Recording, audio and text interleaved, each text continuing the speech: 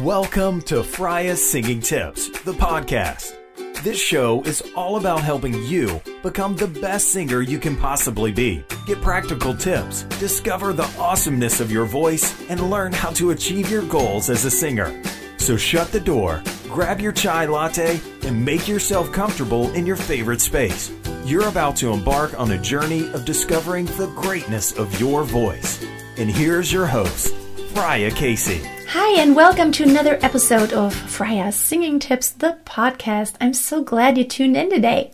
And today I'm really excited to have an interview with Brad Raymond. Brad Raymond is originally from Houston, and he's enjoying a promising national and international career as an opera singer and concert soloist, actually. He received his doctorate from the University of Texas at Austin and a master's degree from Indiana University. He went also to Southern Methodist University, which is where I met him. We studied voice there together. He has been performing with different opera companies, the Boston Lyric Opera, Glimmer Glass Festival, Opera Saratoga, Aspen Opera Theater, Columbus Opera, also with Opera Theater Middlebury, and tons and tons of things. He has done Chautauqua Opera and great productions he has done. He sings in all languages, of course, and he has won prizes in numerous singing competitions, like, for example, first prize in the National Opera Association regional competition. He was a finalist in the Marola Opera Program audition, numerous first place awards.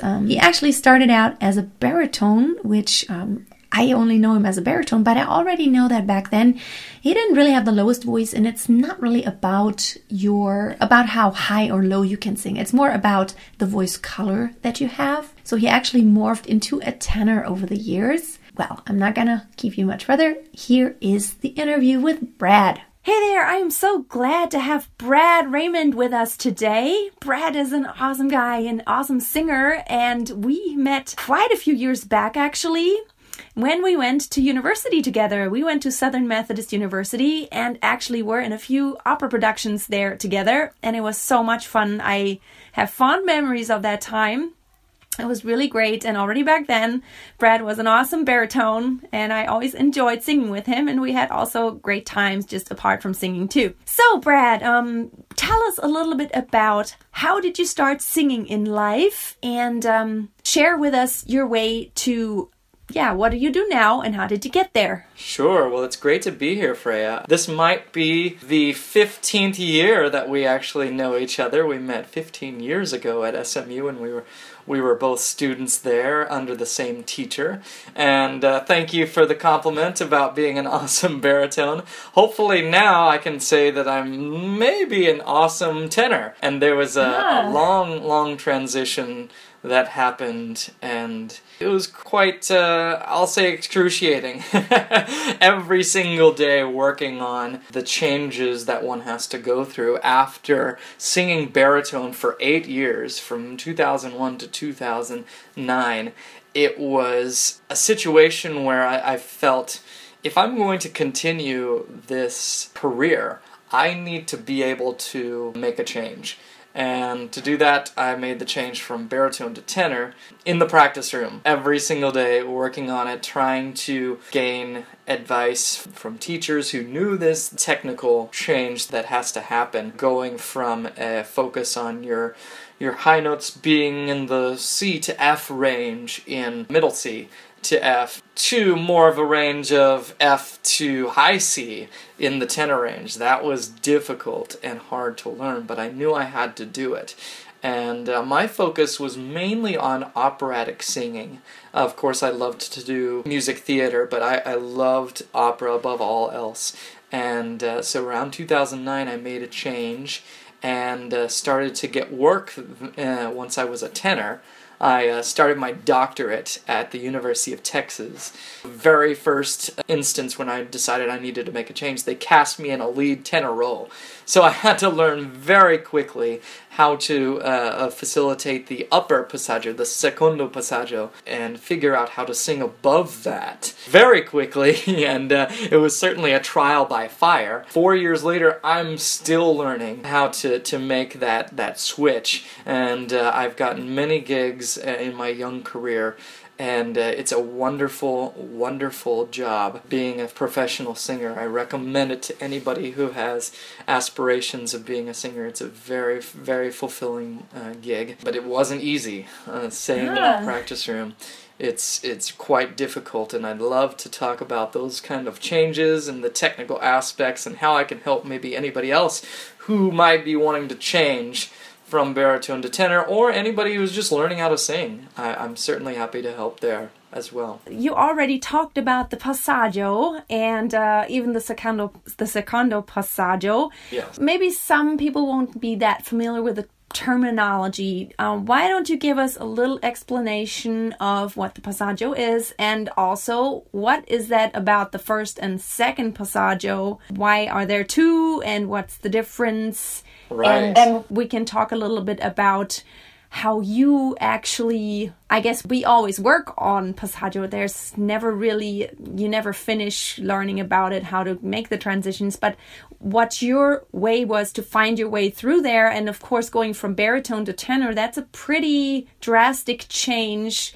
And your break, going through your break, you got to go like half an octave higher. Absolutely. That's a big thing. So talk a little bit about the science of the passaggio. The basic premise is a passaggio is sort of a gear shift in the vocal voice itself. We want to emphasize, I think, first that this isn't like hard science. It's not laws. I mean, most people will say there are two hard passaggio points in the male voice. I'm going to start from the male perspective. But I, for instance, think there are three, and other teachers think there are up to 8. But the first passage point is the point where I would say the speaking voice ends, where it becomes necessary for you to actually do something in your singing. Is it to strengthen the lower abdominals, to open the pharynx a little more? But basically, the passaggio point is the shifting of the larynx, or the pivoting of the larynx, to gain a different acoustical phenomenon that will allow us to extend our range further. And for the non-practiced singer at all, this is a very difficult part. In this area, you will gain extra fatigue as the voice will try to shift back and forth, and that can cause problems with negotiating that area, because if you don't negotiate the pivot of the larynx, that can be quite difficult to sing high. Now, the secondo passaggio, the second area, is where the head voice, or this kind of falsetto, this upper range where the vocal folds start to move a little bit quicker and a little bit smaller, happens to dominate a little bit more than the chest voice. And that happens, well, I'll tell you where the primo passaggio happens, around B flat to middle C to C sharp, and the second passaggio happens around F sharp G, above middle C. I think there's a third one around the C, an octave above middle C, where the male voice will switch into 100% head voice, and we get into this bright, pingy sound that a lot of tenors have excellent range and a really nice, powerful voice up there. Some singers like to bring it up all the way to chest voice, but after C, it's really head voice only. And what a young singer needs to know is first take care of the primo passaggio. That's paramount to good singing. And that, again, that's between B flat and middle C. It also is a great determiner of where your voice lies in the spectrum. Like, are you a bass? Are you a baritone? Are you a tenor?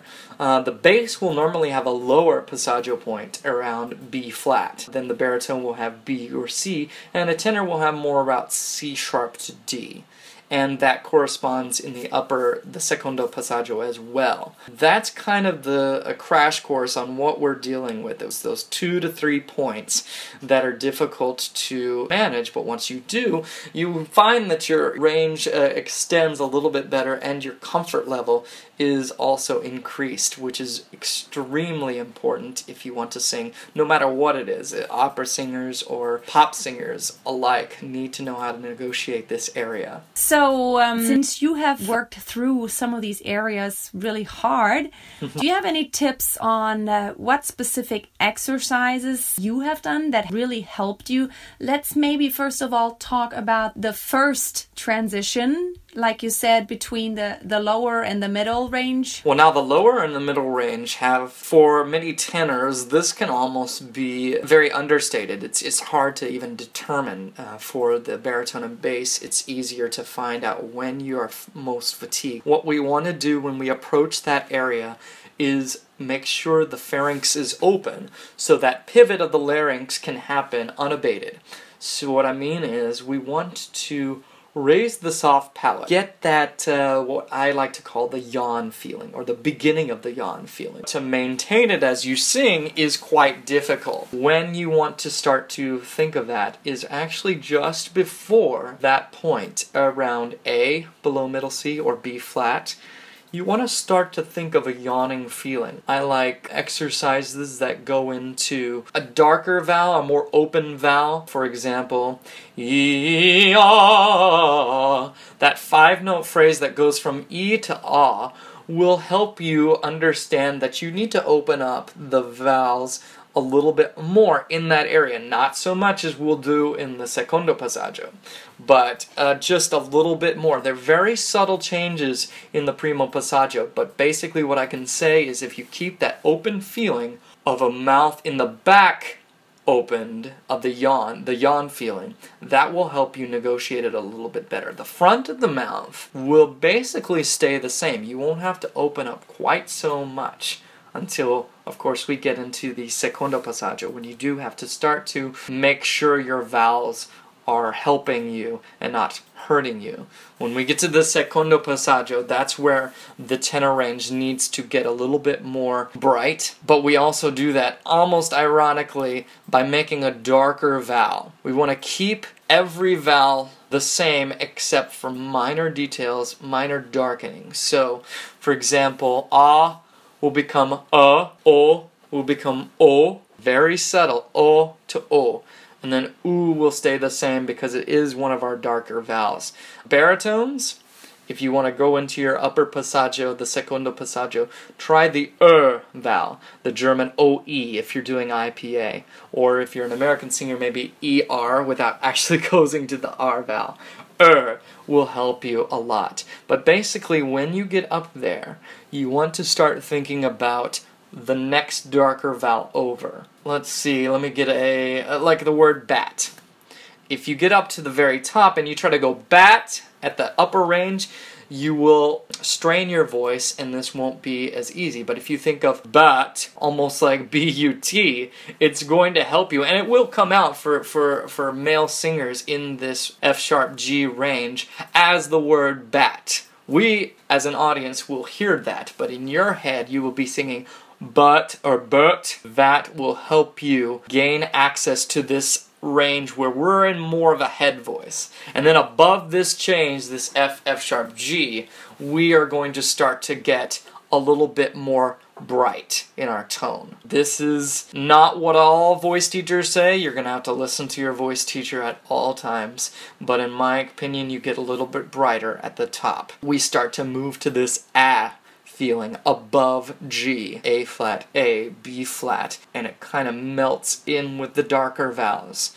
Those are what we're doing for the upper passaggio as far as vowel modification. Now, breath management is a whole other issue, because at the upper passaggio, you need to start to conserve your air a little bit more. If you push too hard, if you have too much air going through, your vocal folds are not going to be able to manage this little quicker, higher vibration of movement that the upper notes require. And so you have to keep your chest raised. You have to not expend as much air. And that's why some tenors like to not breathe right before a high note. They want to keep their breath flow going. They're doing a long phrase. They want to keep this lowered sense of air coming through the vocal folds so there's not a lot of air pressure that could disturb the vocal folds and cause the singer to crack. So it's a managing of the air as we get above the primo passaggio into the secondo passaggio as far as breath management goes. Okay, well, that's some great advice here. And thank you so much for pointing out about, I'm a big believer also in that beginning yawning feeling, but the key here is the beginning yawning feeling, because you don't want to push around your larynx. Absolutely. You don't want to push it down. The actual yawn feeling, because that's going to stretch it way too much. Right, like the onset. You just want to have the pharynx way open and keep your larynx very relaxed. And I can't stand singers that have this really artificial sound of just pushing the larynx down. It drives me crazy. I mean, you have quick results in volume, but it just doesn't sound pretty. And it doesn't, for me, it doesn't have the right kind of ping in the voice. It's just And it also doesn't last. It will hurt you in the long run if you are depressing the larynx and getting that stretch in the back way too much. There's always a risk of overdoing it with these tips. You can always go way too far. We just want, like you're saying, the beginning of the yawn feeling. And anybody can do that, whenever you're tired or you want to start a yawn or something like that. Think about, what's it like in the beginning? How am I feeling that? Okay, the larynx is raised in a comfortably raised position. The larynx isn't being depressed or pushed down. That's what I tell all my tenor students, is we don't want a larynx that's too low, and we certainly don't want that's too high. We want a neutral larynx. Some teachers will say, well, we want it way low. That's not going to help you in the upper range. You need a neutrally placed larynx that is... That's right. easy and free, that's not going to go up too high, and that's why what you said at the beginning of the yawn feeling is going to accomplish for us. There are different schools out there, and I have met many singers in the past up to this day that were just taught in a different school, and in some schools it is indeed taught to really just open, even push down the larynx. Mm-hmm. And to me, it seems like even in the Eastern countries, like Russia and all that, they are big on trying to make voices huge. I mean, all they care about is having this huge voice. And what I was always really thankful about, and you and me, we had the same teacher in the beginning. And I'm really thankful.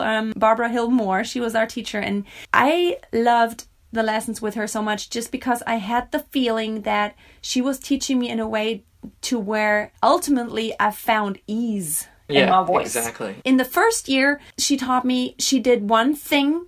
She always wanted to make me darker, bigger. And then as soon as the third semester started, like in the second year, she did the total opposite. And at the beginning, I was like, what does she want from me? I was mad. I was like, right. Oh, yeah. I came to the lesson. I'm like, what the heck does she want from me? I'm doing exactly what she has been telling me. Now she wants it totally the opposite way. But later I understood that at first she wanted to get me into this one extreme direction, just kind of gain strength and gain momentum and just have this volume, and then take it back to where I could find my natural color and natural ping in there. Mm-hmm. And like you said, I'm also very big on small vowel alterations. I think that's a huge thing, what it can do for you. You don't even have to change much, but sometimes this tiniest change of a vowel into a darker or brighter sound, depending on where you're at in your voice, will totally change that, how your voice can cut through in the frequencies and how it feels, how your throat feels, relaxed or non-relaxed. Like for me as a soprano, there's always this area there, like around, let's say between the C above middle C and the E. Yeah. It's like you can't do a really open anymore. You just can't. It's like it's stuck in your throat and you have to decide there, I'm going to have to get narrow. But the perceived sound is still an You just have to think of a or to close up more. Right. Because this is just not working. Those small vowel changes will definitely, I think, be a little bit different for everyone. And that's why I always encourage my students, experiment a little bit. Make it darker, make it brighter, and see what happens. Just pay attention to what does it feel like in your throat? Does it feel pushed? Does it feel hard? And one other thing that you said And I'm really glad you said that. I think that's a huge issue. I have been kind of really doing research on the vocal folds, how they work, and how the airflow changes with the different registers. And definitely, you were talking about some tenors not wanting to breathe before that high note, to not interrupt or disrupt anything. It's a good piece of advice. Physically, the higher you sing, the closer your vocal cords come together and the less air actually travels through there. Right. For me, that's always something to keep in mind, that picture of the tiniest bit of air actually goes through. And I think it really keeps you from straining your voice too much, because you don't push with a lot of air. You just kind of take the pressure off your throat, the whole area, and just put the pressure down into your abs, into your support, all around. I think definitely it makes the high passages so much easier to think about the airflow, what actually happens to it. Absolutely. And going back to our wonderful teacher, one of the things she tried to get out of me, I don't know if I've learned, it's hard to learn some of these things, but I tried to learn was when you begin a phrase, starting with too much air, expending too much air right off the bat, will completely defeat the entire phrase.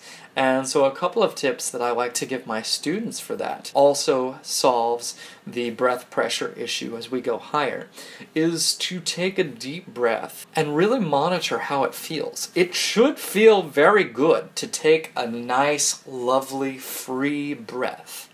And when you begin to sing, continue that wonderful feeling of breath expansion, whether it is feeling the rib cage expand, feeling your diaphragm drop gently, whether it's filling your passages with air. Continue that feeling or that imagery in your mind as you sing, and that will take care of any kind of breath pressure issue. Another technique I like to say is make sure the last note of every phrase is the most beautiful. Now, I mean not the loudest, not the biggest, but the most beautiful. And what that does is it tricks our mind into thinking, oh, I've got to conserve my air all the way to the very end of the phrase so that that last note can be the most beautiful. And what students do then is they don't expend too much air at the very beginning, and the breath pressure is actually maintained in a very healthy way throughout. No matter what note you're singing, if you continue to think of breath expansion, your ribs actually getting bigger. You'll not only be able to do longer phrases, but the breath pressure will be such that any kind of natural things that happen, such as these passaggio points, will happen almost seamlessly. And to keep the last note of every phrase the most beautiful, we'll continue this breath pressure with an end goal in mind. And that sets in motion our natural progression, because what a lot of people think of being unnatural singing is actually very natural if you're thinking about it in the right way. Yes, I'm fascinated right now by that we have so many things in common as far as technique goes, just because we have the same foundation about the ease of breath, and I'm so big on that too, that it should feel great. And to this day, I have to say, I have taken this totally with me all my life, this principle. I've learned it, and it's totally in me of, it feels so good to take the relaxed, deep breath, and I don't know, just I think it's wonderful that I went out in the world with this foundation as a singer, and I have this, I don't know, I have this ease actually. I've always had an ease, and I think it's due to this principle of not sucking air in, like, you know, making it work, but just letting it fall in, expanding, and actually enjoying that breath and not making it work and like, oh God, I need to breathe and how am I breathing and it's so much work and I don't have enough air. And it's just, there's an ease, and that's definitely a great thing when you can get to that place. We're just about done with our interview here. I don't want to keep you too long, but these have been some awesome tips that you've given us. Really awesome. Just one last thing I'd like to ask you. What is going on right now in your singing life? Sure. Well, right now I'm singing with Boston Lyric Opera. It's the biggest company in New England. Currently contracted with the Glimmerglass Opera Festival to be a young artist with them. It's going to be my second year there. I have some wonderful Rossini operas that we're doing there, and I'm so excited to be doing it again in beautiful upstate New York.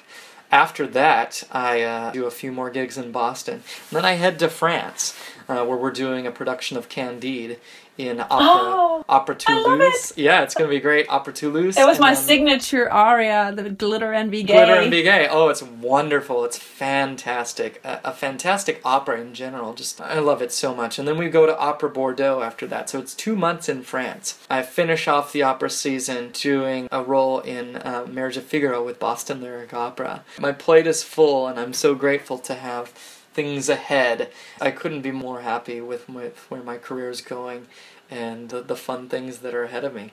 Awesome.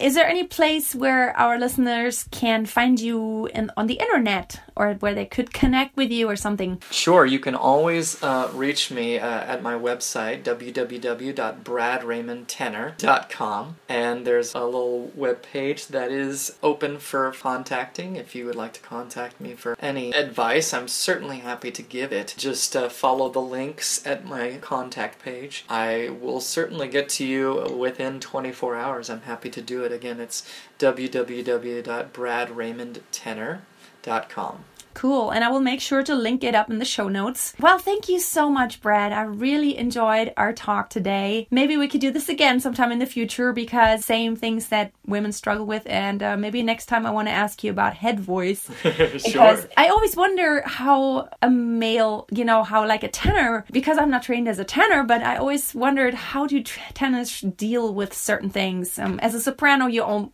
pretty much only sing in head voice, except for the lower parts there. And that's always, you don't really like those areas as a soprano. But since I do pop and jazz and all these kind of things, it's always so interesting to me what specifically tenors go through, actually. So thank you so much for taking your time.